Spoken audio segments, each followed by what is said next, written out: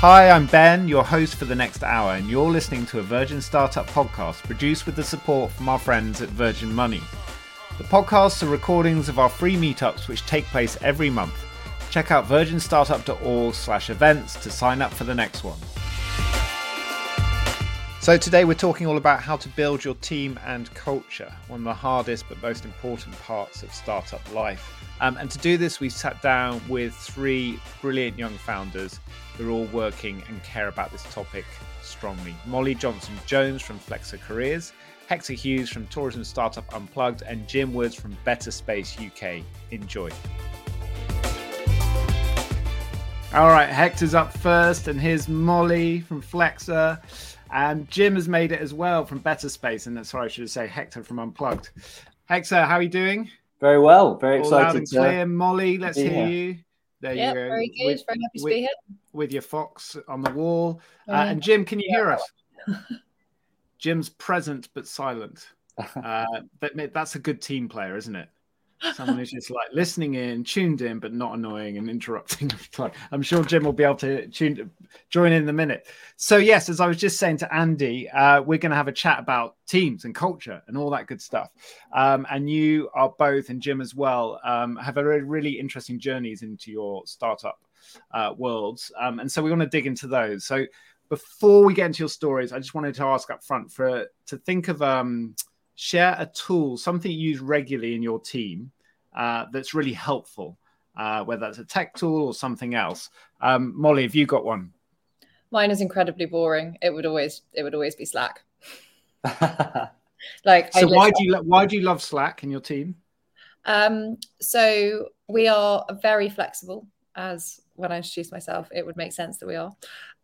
We work around core hours of sort of 11 till 3, but everybody else is kind of on and off and doing their work as they see fit. And so we work quite asynchronously. We have about one meeting a week internally, I think. And so having Slack, being able to leave voice notes, being able to keep on top of everything in the different channels means that we both can be a really productive team, but also build a bit of a culture of getting to know each other and being a bit silly and having a laugh in some of the other channels rather than it all being via email, which I think doesn't have any personality. Yeah, you can't do it in real time, can you? So I get the upsides of what you're saying about Slack, and I'm fascinated to hear more about your work, your really innovative work culture. But the Slack also can feel like one of those tools that's always on, right? So you know, there's notifications, there's the whole like social channels. So how do you manage that so you're not distracted by it?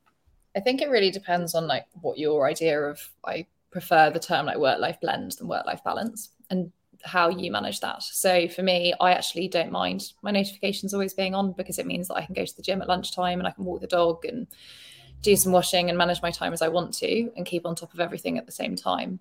But equally, we have other members of the team who don't have it on their phones. They just work 8 in the morning till 5, and then that's them done.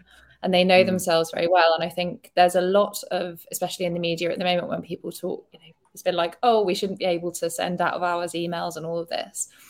I think there's a lot of kind of negative attention and a lot of focus put on the company to manage that. Whereas I think actually half of it is also the responsibility is on yourself to know yourself and to know how you should manage your own workload. Yes, the company shouldn't be ringing you at 11 o'clock at night because you haven't done something, or contacting you on holiday. But as long as there are fair boundaries, then I think that the onus is on people to understand themselves and to understand how they work best. Now, Hector, listen, I just asked Molly for a tool, and we've already got like a workplace philosophy for the 21st century, which is it. I feel like we can wrap this up in a minute.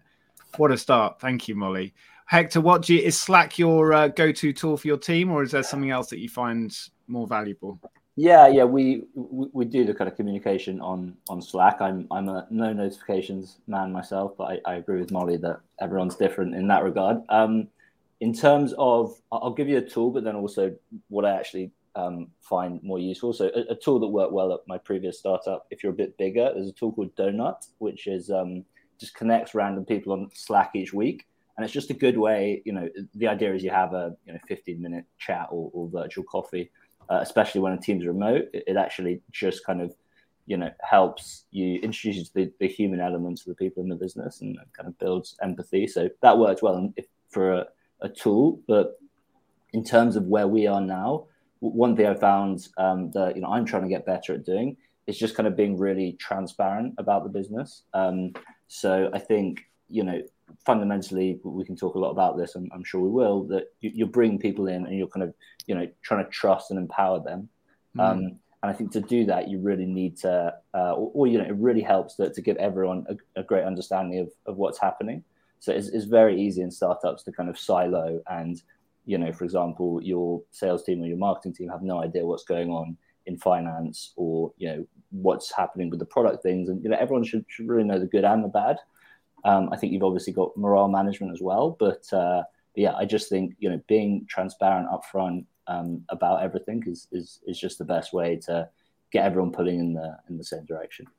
Awesome. So let's do some storytelling. I know Jim is trying his best to join this conversation, but he just can't quite get into the party yet. Hi, Lisa from Mighty Minds, who is developing a virtual reality mental wellbeing app for children through sport. That's a pitch in a sentence, isn't it? And also Leah is doing, what's Leah doing? V-Buddies World, VR platform connecting native speakers to exchange languages, culture, and knowledge. So it's really interesting. Natalie Pierce is here, of course, who was with us before, and she'll share what she's up to from the Future Kind Collective. So Molly, now you've got a hell of a story, but tell us, I know we can't share it all in one go tonight, but tell us about your journey into starting Flexa and how you've brought people together and the culture you've built. Yeah, how do you unpick that? Go back to the start. I think that there are two types of founders, and I might be being reductive in this, but I've seen two types. There are the types that really they want to be a founder and they're just waiting for the right idea or to meet the right person to become a co-founder with, and like their life's mission is to start a business. And then I think there's the other type of founder where you don't expect to necessarily start something. You have an idea and you start running with it and you think, oh, maybe I'm onto something, and then it snowballs and it's too late. And I am definitely in the latter bucket. So the accidental entrepreneur. I mean, like in hindsight, when I look at the fact that I had the attention span of a fly and didn't really stay at a job for longer than about 9 months, maybe I should have considered it before. But I started off my career after leaving university. I went into investment banking, which is not the most notoriously creative nor entrepreneurial profession. But I also have an autoimmune disease that means I'm technically classified as disabled, and sometimes I can't walk. Back then it was about once a week where like my feet would just swell up and stop me walking, whereas now thankfully it's only once or twice a year. The beauty of flexible working and managing your own time. But when I asked to work from home once a week in investment banking, I was sacked straight away. Settlement package. How far back are we going, Molly? 2016. So not far at all. You were sacked for asking for flexible working opportunity. Yeah. Settlement package put in front of me, told me leave immediately, couldn't even get my stuff, wasn't even allowed back in the office, nothing. It was such an awful thing to have done, according to them. And then I didn't realize at the time, but that's where the idea for Flexa kind of started. So I went through job hunting, found it incredibly difficult to find out exactly what it was like to work somewhere. To Hector's point of transparency, like I think you can start being transparent from the very beginning of someone engaging with your company with the idea to hire them. You want to let them self-select what is on offer at your company, how are you going to work, what are they going to get from you. And that is exactly what Flexa is, and that's what it became. So we launched in February of 2020, 2 weeks before the pandemic hit. And Flexa is a platform that highlights all of the information about how you will work at a company. So whether it's remote first or dog friendly or completely flexible hours or work from anywhere schemes, and that's all verified by employees at that current company. So it enables companies to showcase their brilliant work environments and build their employer brand, but also people to find out exactly what is going to be on offer at that company and find their perfect working environments. So we launched in 2020. We've now just closed the seed round. So I think we've raised about just over £3 million in total in fundraising. And we are now a team of 10 and about to be a team of 15 in 2 months. Oh, wow. That's a big step up. Jim, we're going to stick with your story, Molly, but I just want to say hi to Jim. Hello, I'm so sorry I'm late. We were having a few technical challenges at this end. What do you do with someone who turns up to a meeting 15 minutes late in your company, Molly? They They kind of probably just seamlessly join because we have about one meeting a week. So we just like, oh, they've appeared. That's fine. There you go, Jim. You're all right. Jim, we saw you for the last 15 minutes dialing in, and you know the machine's not helping. So thank you for being persistent and welcome. It's great to have you. So Jim's from co-founder of Better Space, which I've been learning about because we've been we're on there with Rebel Book Club. So we'll come to you in a minute, Jim. So don't go away. But Molly, so you you gave us a fantastic introduction to how you started in the journey and what's motivated you, and then you sort of leapt forward to obviously where you are now, which is a really exciting stage we want to explore. But let's dwell a little bit on that. The first step in terms of, you say so you started Flex with someone else? My then boyfriend, now fiance. Right. So quite, everyone always makes that same face. It's so funny. I work on one of the businesses I work in. I work with a couple, so there's not 3, there's 4 of us co-founders, and 2 of them are a couple, and it works great. So, you know. So we started that as a couple. Again, neither of us, we were both accidental entrepreneurs, and I think we were accidental co-founders together as well. It was actually Morris's idea. He was like, well, why we could create this platform. And he was leaving his job at the time. And I remember the time at which it sort of suddenly became real was he was talking about it a lot, and he'd actually handed in his notice with nothing else to do afterwards. He had a 3-month notice period. So I think he was like, I'm done. And I came home with a giant whiteboard one day and was like, you might as well start putting some ideas on it. Here we go, date night with the whiteboard. Oh, yeah. All of our dates revolve around Flexer. I'm like... we never stopped talking about it, but that was where it definitely started and became a bit more serious. But neither of us are technical. And in that when you started to get serious about, like, we could build this, or we could go for this together, did you establish rules straight away? We're like, okay, relationship over here, business partners over here. You were just like, let's see what happens. I'm not really one for boundaries, as you can tell from my approach to notifications and things. I find it much easier to let everything be.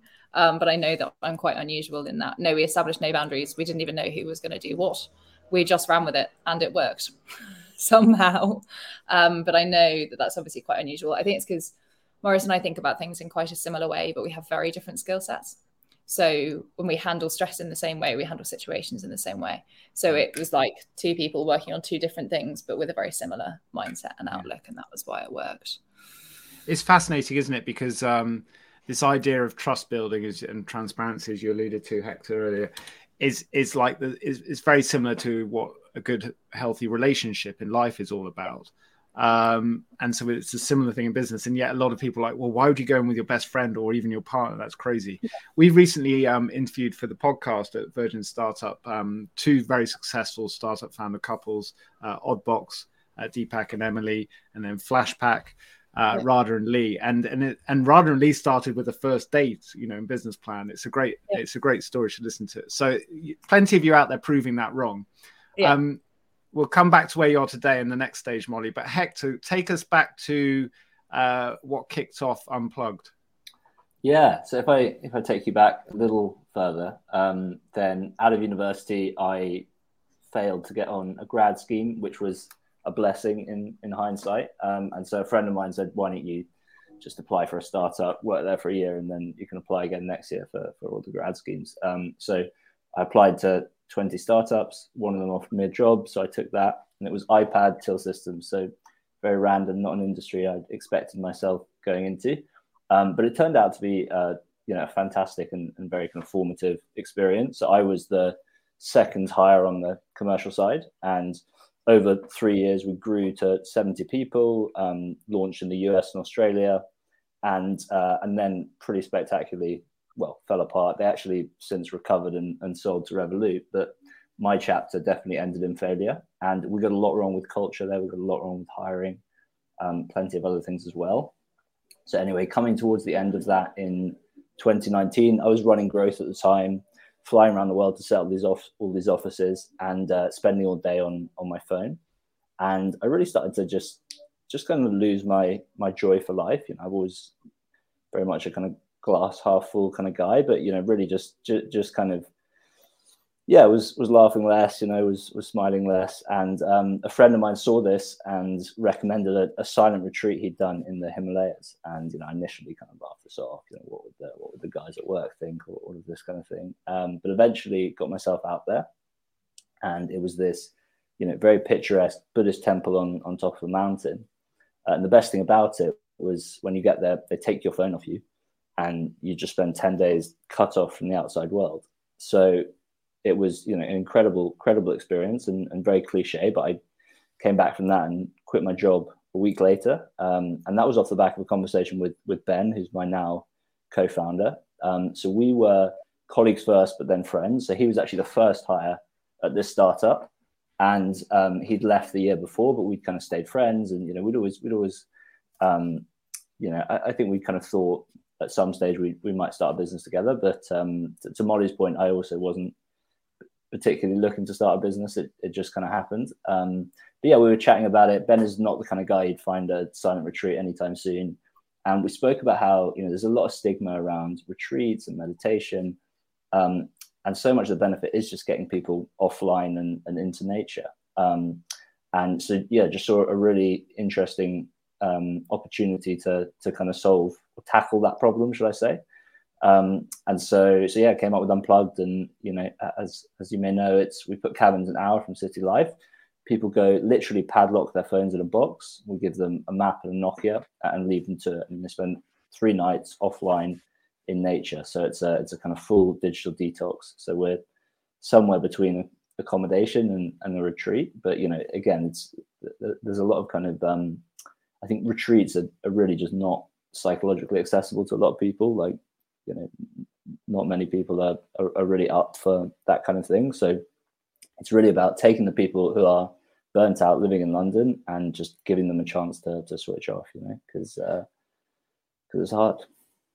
And I love the fact you reflect on this sort of, I did this cliched thing, went to the Himalayas, and now I'm building a retreats company with unplugged sort of cabins and glamping and so on. But it's also the medicine that people need, and you needed, and now you're helping others with. And for anyone who's interested in like how you tell a story about an experience, in this case, is sort of halfway between retreats and a accommodation in the countryside. Unplugged, Hector and Ben and his team are nailing it. So check it out.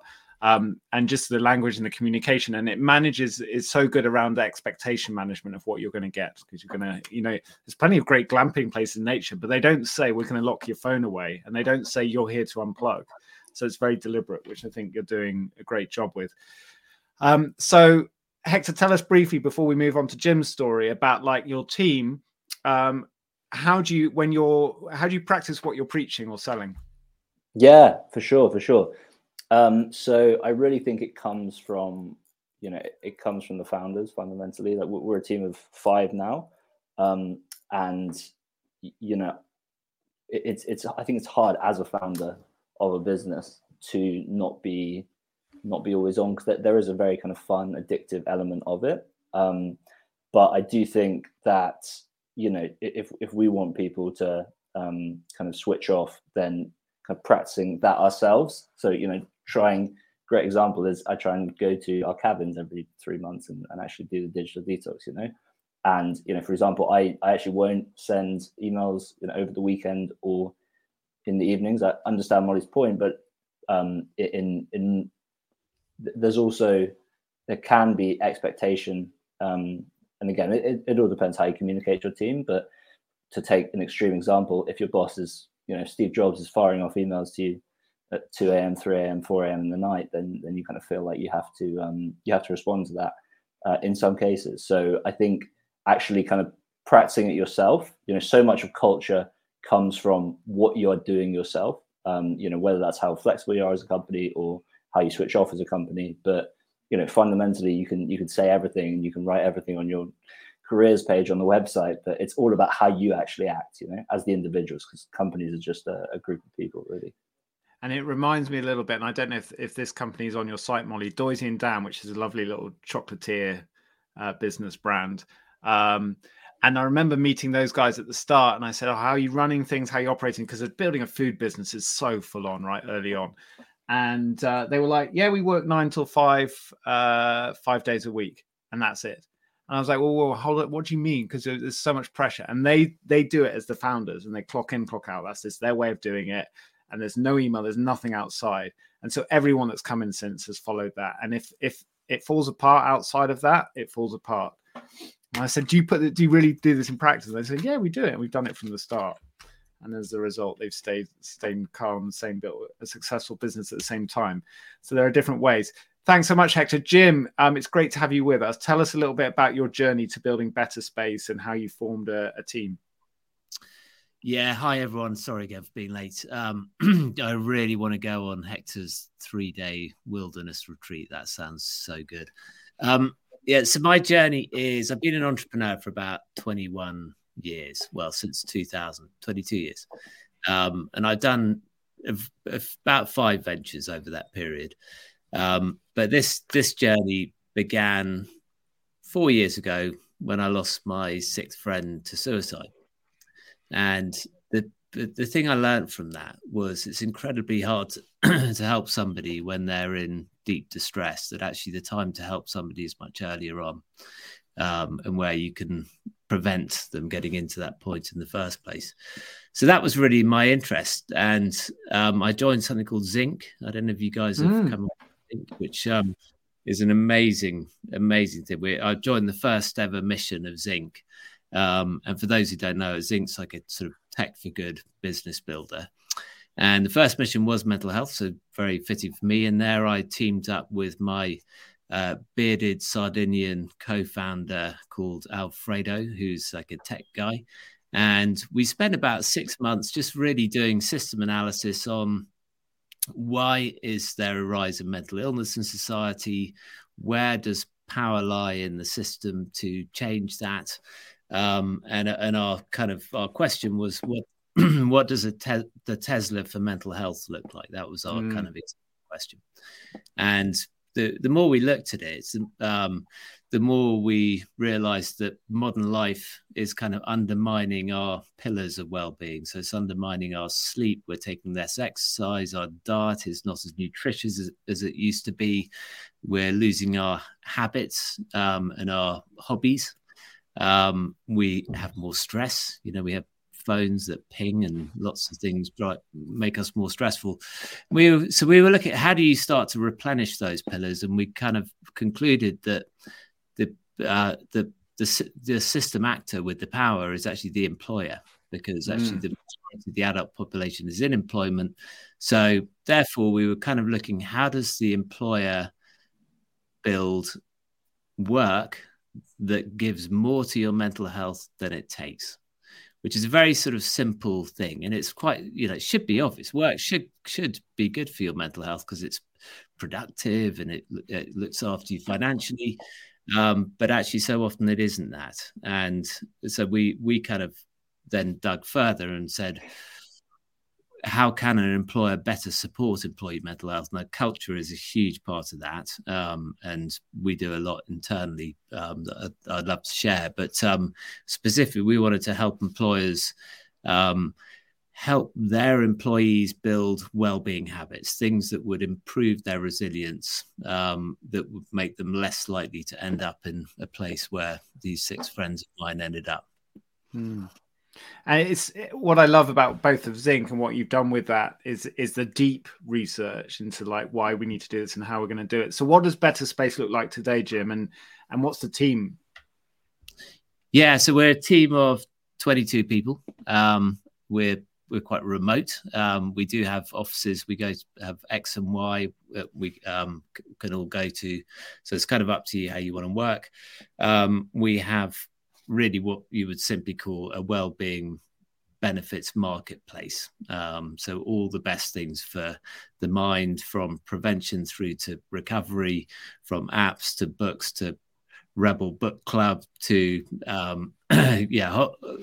just a whole for about 600 things for each employee, personalized to each employee, where the employer is only paying for what they use. So it's very capital efficient model. It's kind of new category in the market. We launched a year ago. We've got 25 clients, supporting about 20,000 employees. Got clients like Accenture, Linklater. So it tends to be the kind of the very progressive employers who are feeling the great resignation. They're seeing well-being as a core part of their employee proposition, and they want to kind of go deep into supporting their well-being. And the cynic would say, oh, it's really exciting, by the way, what you're building, and we're part of it, and we've seen the inside of it, and it's very user-friendly from a partner's point of view. But the cynic would say, hold on a second, these employers are just paying for their staff to access well-being, when they want it. It's not really an internal culture shift there. How do you work with these businesses to show that it's actually more than that, or what are you seeing them do? Yeah, and look, I think the cynic would be right. If all you do is give them better space, if you're a law firm where people work absolutely crazy hours, they have no time to look after their well-being, and you give them better space, it's almost an insult. Culture is so critical. So this tends to work well with employers who have a well-being culture in place, that are building psychological safety within the organization, that have whole variety of cultural initiatives that add up to something. So, I think you're exactly right to say that. We don't want to be a sticking plaster. We kind of really want to work with companies who are creating the time, giving people permission to look after their well-being. Then better space works really well. Fantastic. So you're all building businesses that are actually helping people in this world of a better type of employment experience, or at least a recovery from it in Hector's place. But what I want to move to now is like how we go from that core founding team. So Molly and is it Maurice? Maurice, yeah. Hector and Ben and Jim. How many co-founders did you start with? One other, Alfredo. Oh yes, the bearded Sardinian. Yes. So you also. So how did you go from that initial co-founder, the two of you, to employing your first, second, third, fourth, fifth, and now I know you're beyond that, Molly and Jim. So Molly, what was that sort of strategy to getting onboarding your first couple of team members? Yeah, so it started as Maurice and I as co-founders, and we actually do have a third co-founder called Tim, who is our technical co-founder. And the realization for us was we couldn't build Flexa. We would have to consider outsourcing it. We knew that it would be harder to raise without a technical co-founder, and we didn't want the risks of it being very far away and being very expensive to build by other people. So we were very fortunate to find Tim, who was an amazing developer and had just sold his business to Oliver Wyman and was doing an earn-out there. And he came across us on AngelList, of all places. Wow. We met him for a coffee, told him the idea, and he was like, yep, I'm in. So you listed Flex on AngelList, not because you were quite ready to raise, but just to prepare for that moment. To find a CTO specifically. Okay. So we said that. We met him. He was like, yeah, wicked, I'm in. And then we started building it. I think that was October 2019, and we launched in February 2020. Okay. And that was a very like an MVP, or was it? It was very much an MVP. We were still working. I was working part-time, Maurice was contracting, Tim was working full-time. We definitely didn't, sack in our jobs and then decide to go with this. Like, we wanted to prove it to ourselves that had traction and that people actually wanted it. So we set ourselves a target with that MVP of 8,000 users and 25 trial companies. And we said that we wanted to achieve that hopefully in 6 months. We got there in 10 weeks, which was very exciting. What was the hack that led to the fast growth? We launched with users. So we put a small amount of Google ad spend behind a landing page that basically said what we were doing, got people to sign up to it. And that meant that we had liquidity on both sides to actually launch with. And I think once you have obviously sort of a marketplace, more B2B2C, and that you need that in order to grow. You can't just wait for people to trickle in slowly. So that was definitely one. And I hate the word hack, but like hack that actually did. Whatever word we want to use to describe getting that momentum at the start. And then otherwise it was really never underestimating the power of brand equity and marketing and just saying yes to everything and getting yourself everywhere.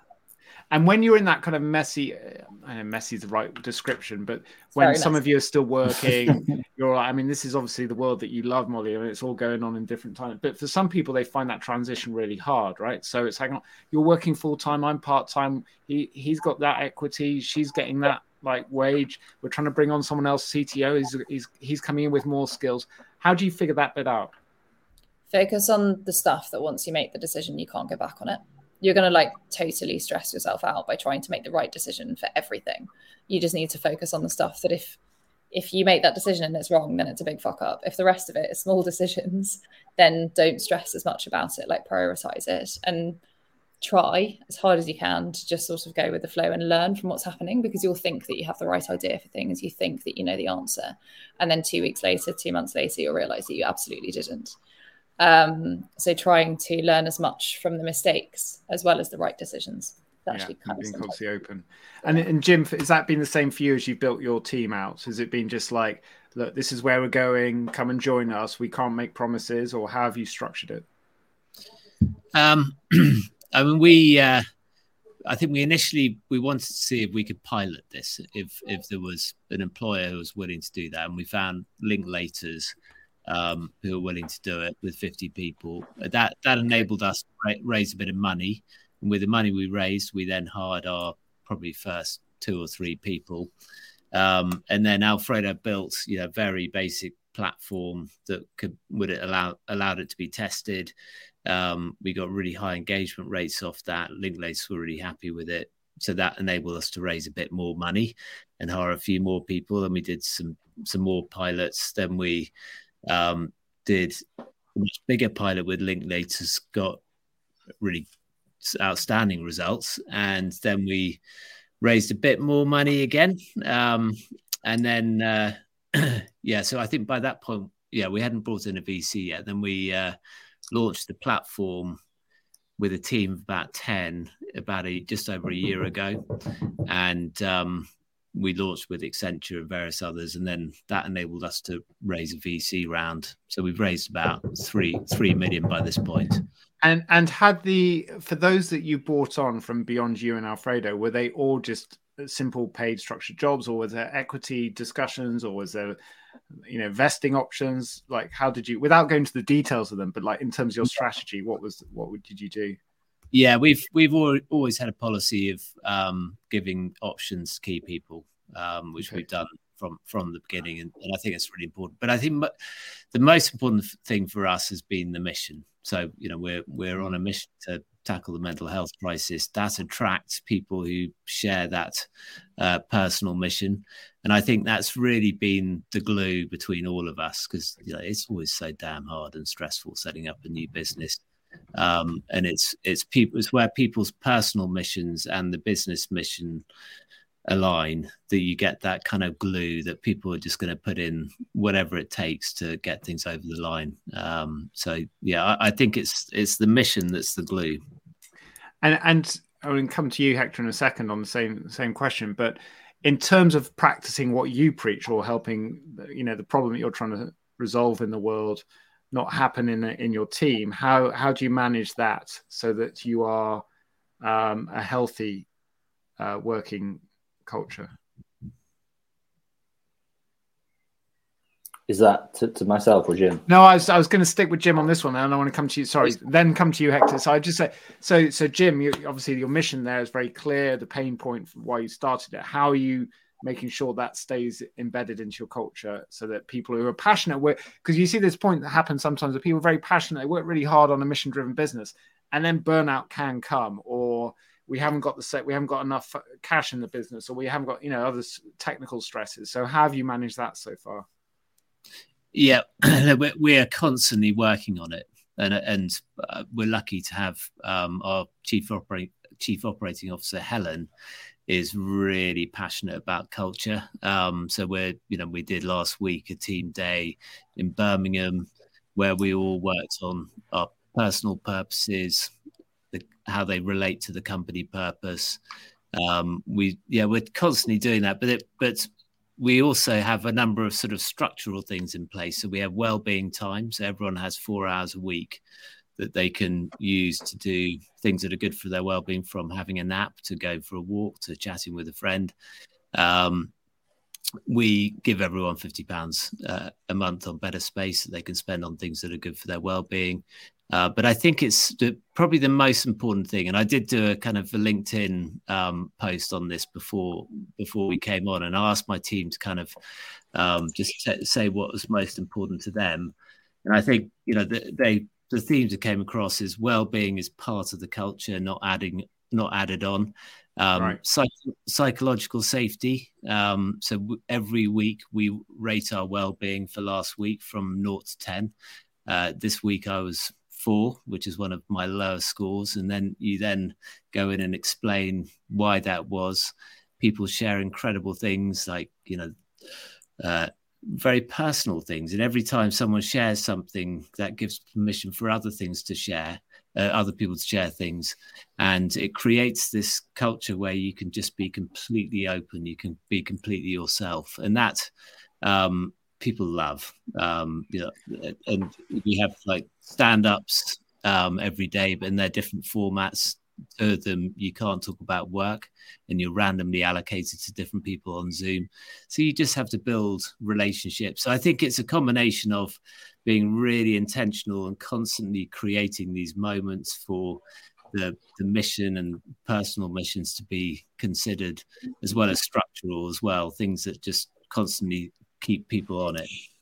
That's great to hear, and that's really helpful. Thank you, Jim. And that saying down here on the chat, well-being, yes to well-being, part of the culture, not an add-on. It's like this whole thing with, you know, what CSR or charitable aspects of businesses used to be. Or like, oh, we'll do that with whatever at the end, rather than what we're seeing now, purpose-driven. You know, we're trying to solve a real problem in the world at the center. So yeah, all power to those shifts. Hector, in Unplugged World, what's your sort of working values? Because you are like, you've got to get bums on seats or bums in cabins, right? You've got capacity goals to hit. What happens when you get behind those? How do you get your team to, you know, drive forward? Yeah, for sure. So it's we kind of came at it from an interesting place, because we had seen culture, people, etc. go so wrong at this previous startup. And so wrong is a bit dramatic, but you know, fundamentally, I think Jim touched on a really important phrase there, which is psychological safety. Mm-hmm. And I think, you know, the good cultures, the bad cultures, it's almost binary in terms of, you know, that's what really kind of divides it. So, you know, really, we kind of came into this a little bit scarred, to be honest, from the previous experience, and very cautious in terms of how to go about building that team. So for the first year after launching, it was just myself and Ben. In hindsight, I maybe would have brought someone in a bit earlier, but I think what that really did allow us to do is really get stuck into all of the different parts of the business and just figure out, you know, get a good understanding for how everything works, so you can then bring in people better than you to run it, really. So yeah, we did that for the first year, and then we brought in a head of operations, and have since brought in a kind of head of growth and just a head of marketing now as well. So we were a team of 6 people now, and I think who you hire is super, super important for culture. And some of the things we really look for is like just nice people. You know, I think that is actually just really important, because you know, nice people who are also egos is another big one. Like people who are just humble, you know, because like you get a big ego in there, and it's you can do all of the team building activities. And the challenge is like typical recruitment processes they're the opposite of those two things, right? You have to forced to shout about yourself, or the ones that shout the most get the most attention. So what have you recruited for those two core values? Yeah, for sure. So, you know, really just try and turn the kind of you know, the initial conversation into a conversation, you know. So rather than kind of keeping it too frameworky and, you know, focus on, I think it's very easy to like focus on filling out a Google Doc that you can then be shared with the team, and you kind of lose sight of the person you're actually talking to. So, you know, if you really kind of chat with someone, you can usually get a good idea of who they are as a person. One of my favorite interview questions, which is again a massive cliche, is what's your weakness when it comes to work? Just because it's so revealing what people say to that. You know, some people literally cannot come up with an answer for that, you know, or like it's not a real answer. And I think, you know, you just want that level of self-awareness, because actually I do think it can be developed. So, you know, if someone can't answer it now, then there's always stuff they can do to work on that. But, you know, if you haven't got that level of self-awareness, then when things go wrong, because I really think good culture is about that psychological safety. Fundamentally, it's about, you know, being able to fail, and failure is just, you know, the start of a conversation. Okay, why did this thing go wrong? It's no one's fault. You know, as soon as you get into the kind of blame game, is what happened at our previous startup. It was, you know, whose fault is this? Why are sales down? You know, and you are no longer thinking about how do we solve this problem, and what's actually going on, and you're no longer like kind of on the team trying to solve that, because, you know, fundamentally, it's when cultures go wrong, it becomes you're competing, not collaborating, and I think that's really easily done. So it's how do you maintain that collaborative environment, and, you know, who you bring into that is everything, especially the first few hires, because you know, your first, I don't know, 5-10 hires, if you're growing a lot as a company, they're going to go on to hire 10 more people, you know. And if you know, if they have you know, characteristics or tendencies that, you know, you don't want in your culture at scale, then you can bet it's gonna get there. So so yeah, who you hire is super important. I think I would hire slow in that regard. You know, sometimes you've got to make a quick decision, you've got to get it done in a week, but really think about it, because it's, you know, the people coming into the business are the biggest impact on where you're going. When Sam is asking this question here, is high, you know, we've heard this phrase, hire slow, fire fast. What's our feelings on that? That sounds like, Hector, that's your sort of thinking. I'm sure you're not in the firing fast stage of your business yet, but yeah, we fortunately, everyone we've hired has worked out, and we're in a good place there. But I definitely believe fire fast. You know, if it's not working, it's best for everyone involved if you end it. You know, like if you're feeling bad about it, they're probably feeling bad about it as well. So just rip off the Band-Aid, because it affects everyone.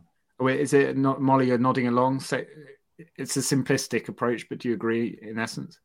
Yeah, of course, there are different nuances and different circumstances. And I do partially agree with Zamir's point of like, have you done everything to help them? But equally, there is a limit to how much you need to help as an employer. I think if someone is unable to do their job, or, you know, is the opposite of what Hector says, nice people that are humble, there's a limited amount that you can actually do. And I think that especially when you're small, as a startup, having one person who is either unable to do their job will have a massive impact on your productivity and success as a team. And also somebody who isn't a nice person and doesn't respect or appreciate people definitely shouldn't be allowed to stay in that company, because it can very quickly ruin the culture. Absolutely. I just wanted to come back on something that Jim said around psychological safety and scoring himself 4 out of 10. And then before the end of this, in a few minutes, I want us to do a day in a life of our own work culture from our perspective and share that with people. So Jim, you said you scored yourself a 4 out of 10. I'm sure we've been there. I know sometimes, maybe it's completely different for you, but I sometimes log on or come back to work and I'm like, it's not quite where I hoped it would be, whether it's the numbers or there's a bit of negative feedback. And they're always, you know, the small things, and they trigger this feeling of like, oh, but we wanted to be here, and we set our plan in this direction and it's not quite going, or we haven't got the momentum that we'd hoped to have by, you know, Q2 or whatever it is. So how do we all in those situations not pass that on? Because I feel like sometimes I'm not very good at dealing that with myself first, and then going, okay, I'm recognizing this feeling, I'm going to share it with the team, but I don't want to start with this feeling of like, oh, you know, lowness and sort of like, it's sluggish. I want to come in and help give the energy. What's your reflections on when you do feel like that? I'd love to just go around the circle. So Jim, how do you deal with that yourself and your team? Yeah, I mean, I think by being very open and honest about where you are, and trusting your colleagues with that information. So when I scored myself 4 out of 10 for last week, there was a lot of stress going on in the business, but I also have a daughter with anorexia at home, and you know, these are really complicated things, and I really trust my colleagues with that information. I guess I'm trusting you guys with that information as well. And I think when you go into that very open world of trust when you kind of have to build trust by sharing and then people receiving well. Then you can be crazy open, I find. I mean, we have really open conversations with not just about personal life, but also about, work and what we think about life, what we think about, what we're doing at work and, is our sales strategy working? So I think it's really establishing that very open culture, trusting each other. But it's a lot of work. You have to really keep at it every day to get there. Yeah, it's great. It's just that I'm just listening to you all tonight, and I'm seeing this in the comments as well. People are just really reassured that, like, people who start businesses really do care about their teams as well as the mission as the business. I know they're integral, right? Molly, when you're feeling frustrated, down, whatever it is related to work, how do you deal with that with your team? I think it's a really good question, and I think, Jim, obviously what you do totally works for you, and you've built that culture. But for me, I actually disagree with sharing everything. I think that I feel, and I think it's very personal and subjective, I feel that I have a duty of care to my employees to make sure that they feel secure and happy and that they don't take my stress with them. So I tell some stuff, when I think that it's appropriate to do so. But, we've been 6 weeks away from running out of money. Did they know that? No. 6 weeks? That's ages, Hector. And I, if we'd actually thought, we're not going to be able to, we could have made that last. We would have been able to pay people for much longer than that. But at the current burn rate that we were at, and because of the fact that we could have kept paying people for 6 months, we were like, well, we're not in a position where we need to put that stress onto people. That was our stress to bear. And I think that's the same with, when you're not meeting projections, you're having difficult conversations with investors. If they needed and wanted to know that, then they'd be starting their own business and be happy and willing to put up with that level of stress. But people go into careers and jobs, I think, for some level of security and for some ability to switch off at the end of the day. And of course, I know that you can manage those conversations and make sure that people don't worry and they'll trust you as a leader. But for me, I would feel quite uncomfortable with them knowing that, because I know in their position, I would take their stress onto me. And if it's related directly to what you're working on with the team and you're really frustrated, how do you deal with that particular when it is out in the open amongst you? Yeah, I think you have to really check yourself and make sure that you're not blaming. You're not getting frustrated with somebody because you're frustrated with the situation. So I think being very introspective and very conscious of how you're reacting to people in that, and ultimately giving people a space to be able to brainstorm and have ideas and come to a conclusion together. I think it's really, really important, rather than you just like flapping and panicking. I think ultimately at the end of the day, it's your job as a founder to save it. So you can't really take everything out on people. I think it's trying to treat those situations as constructively as possible, get everybody's brains in, because 10 brains are better than one. Yes. But ultimately, if it's really stressful, like that is your stress to sort out. Yeah, and something that I've seen working really well in our little team is, and shout out to Anchor and Emily here, who I work with regularly on Rebel Book Club, is that when I'm like, oh, this is really annoying, this has happened, and their reflection is obviously, this is so interesting that they see it this way, and it's like, rather than this personal sort of attack on us as an organization, which doesn't happen much for Rebel Book Club, but it's more a case of like, oh, is it interesting that campaign didn't work, but there's something going on here. And so I think it's finding that balance, isn't it, in your conversations. So we've run out of time, but I want to go once round and just ask you all about your day and your kind of work life, so people get an insight into some realities here. So Hector, you wake up in a jacuzzi in a field. Yeah. You do 3 hours of mindfulness. Then you do a couple of emails, and then you're like, great, back to the cabin to read 3 books. It's something like that. So we're pretty kind of flexible in how we work, very much inspired by everything Molly and the team are doing. Because it's really become apparent just how different everyone does work. So we, as a company, we meet, and I'm not directly answering your question, we try and get FaceTime Mondays and Fridays just to kind of really hash it out and kind of figure FaceTime out. IRL, not through an app. Real life. Okay.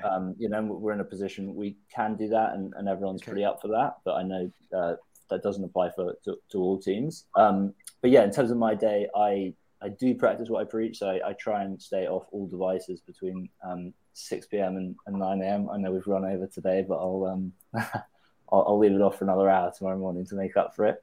So yeah, the morning I will take off, and then still, being a founder, I'm still thinking about work. I'm still like writing, walking, kind of pondering. And then I like me, and so everyone really is kind of left to their own devices. Honestly, we just, the people we have in the team, everyone's kind of trusted and empowered. And I think the environment is very much that. So in terms of how I work, my co-founder Ben is the kind of guy who will sit down with a problem and really just figure it out in 8 hours. Whereas I will fret over the problem. Oh God, this seems like a lot of work, and I'll talk to some people and then eventually an idea might pop up. So it's really interesting how different even the two of us are at working. So I spend most of my day kind of flitting around, meeting people and chatting and generally pondering, and every now and again I try and get a bit of work done. See everyone, and this guy is a successful founder. He's just flitting around having conversations all day. He's building a killer brand and business. It's possible. And then my I know you're a hard worker, Hector. You're underplaying yourself. Really, but yes, I get that your approach is different to what your business partners is, which is great. Yeah. And it's interesting. I mean, it's such I'm in constant just haven't really made up my mind on what you kind of feel guilty sometimes, but then I also think you have to lean into how you best work, and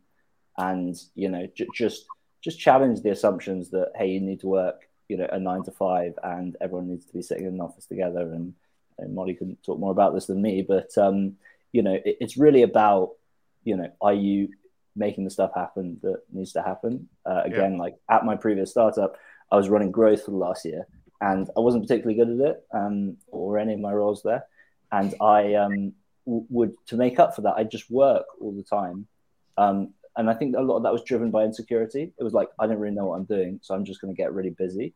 And I still don't work that much now, but I still waste a lot of time.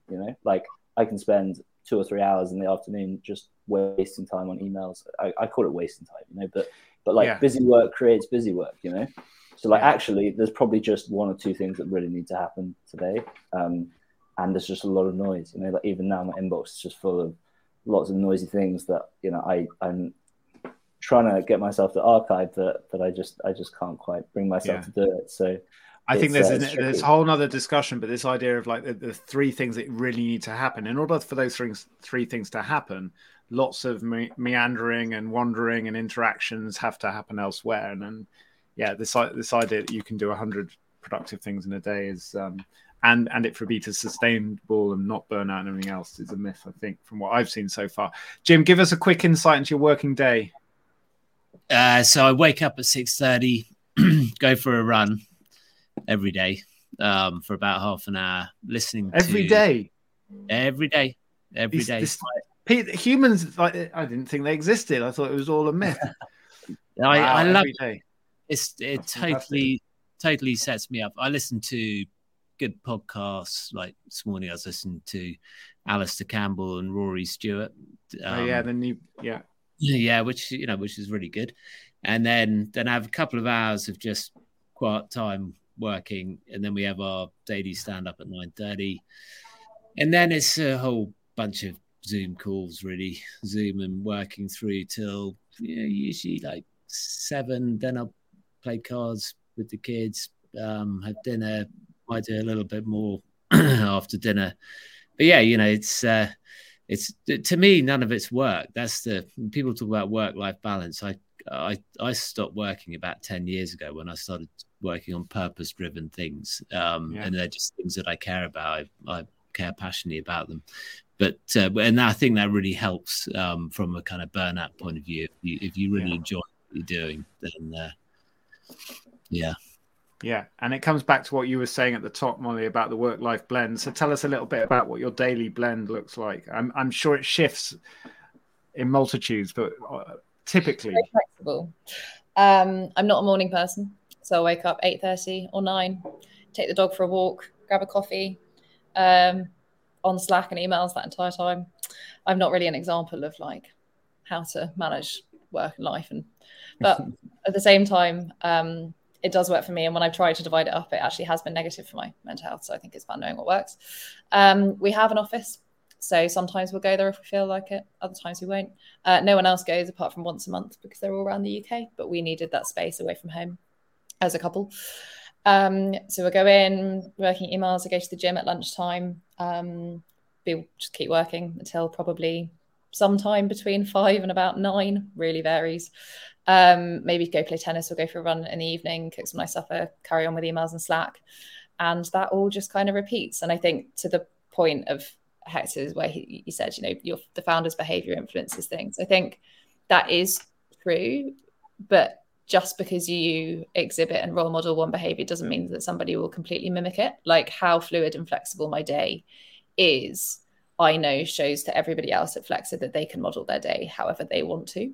And it doesn't mean that they have to be checking notifications just because I do. It's about managing your time in a way that works for you. And we monitor that very, very carefully. Like if people are working late into the evening, you're doing this a lot. Do you have too much work? What time did you start? And they're like, oh, midday. I'm like, ground, like that's fine. So you are checking in on those things. Yeah. Always. And I think that's an important thing to do, is to check and to know when people are online and to know all the time what people are, feeling and thinking, and are they happy? And with Flexer Careers and obviously in practice in terms of your business, but also your culture you're building.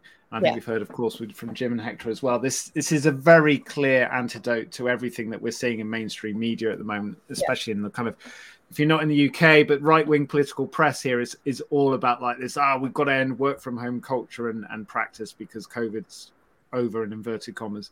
And actually what we've seen is like a lot of people who, unlike us, haven't had that world or that experience have now discovered part of it and are figuring it out and realizing it's better. And I'm currently, if anyone's interested, I always do a book recommendation just because The Nowhere Office. You guys probably don't need to read this because you're practicing it in brilliant ways. But it's reinventing work in the workplace of the future. And it's kind of like the story of how we got here and where we're going. So if you want to explore, that's a good rec. Okay. Jim, Hector and Molly, thank you so much for giving us your flexible from home time this evening. You're all inspiring leaders. And as people have said in the chat tonight, they feel like it's so reassuring having people who care about their people as much as they care about their missions, and they all go together. So thank you. Thank you so much for listening to the podcast. If you found it useful, please share it with other founders and rate and review it online. For tickets to our next meetup, head to virginstartup.org. I look forward to seeing you there.